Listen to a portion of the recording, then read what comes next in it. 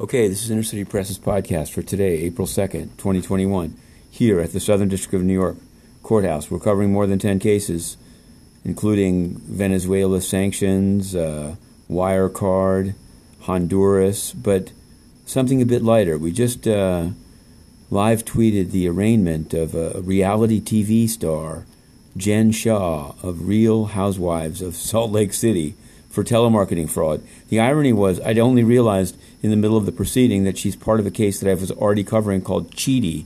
There were 10 people brought in 2019 into the SDNY Magistrate Court. This is before COVID.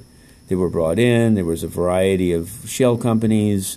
Most of them were let out on bail. There was disputes about whether they could be controlled, how much they paid their lawyers. And then these guys are part of it. They turn out to be at the top of the pyramid. This was what the AUSA said. Anyway, they were both arrested in Utah. The guy, when I say they, the other guy is Stuart Smith, described as the assistant to Jennifer Shah. Anyway, he lives in a modest house, so described, with guns, which he's since turned over. Jennifer Shah has a expired passport, which he's turned into the marshals. She was required to sign a $1 million bond secured within the next 2 weeks by property or cash of $250,000.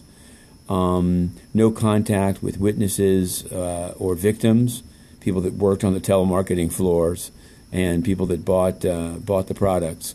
Interestingly enough, Judge Sydney Stein, asked whether she gets paid by the show. Lawyer said not a salary, but she makes her money, and he said she was a risk of flight, which was kind of interesting.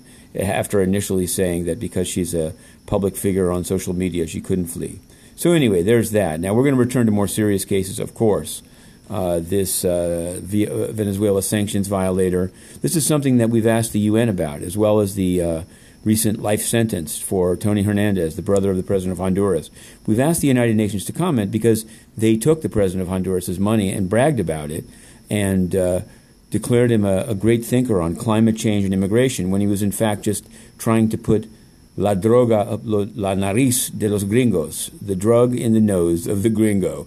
The ultimate gringo, Antonio Guterres, is totally corrupt. He's banned Inner City Press today, 1,004 days. And even the supposed opposition in the UN, blue wash, we'll call it. Blue wash purports to answer questions and then blocks questions just like the spokesperson. So it's all the same. There's something in the water. The UN is corrupt. It can only be reformed from outside. Check it out. Guterres must go. But on that note, it's Good Friday, so we'll keep it short. The 3-minute drill. Matthew Russell Lee, Inner City Press. To be continued.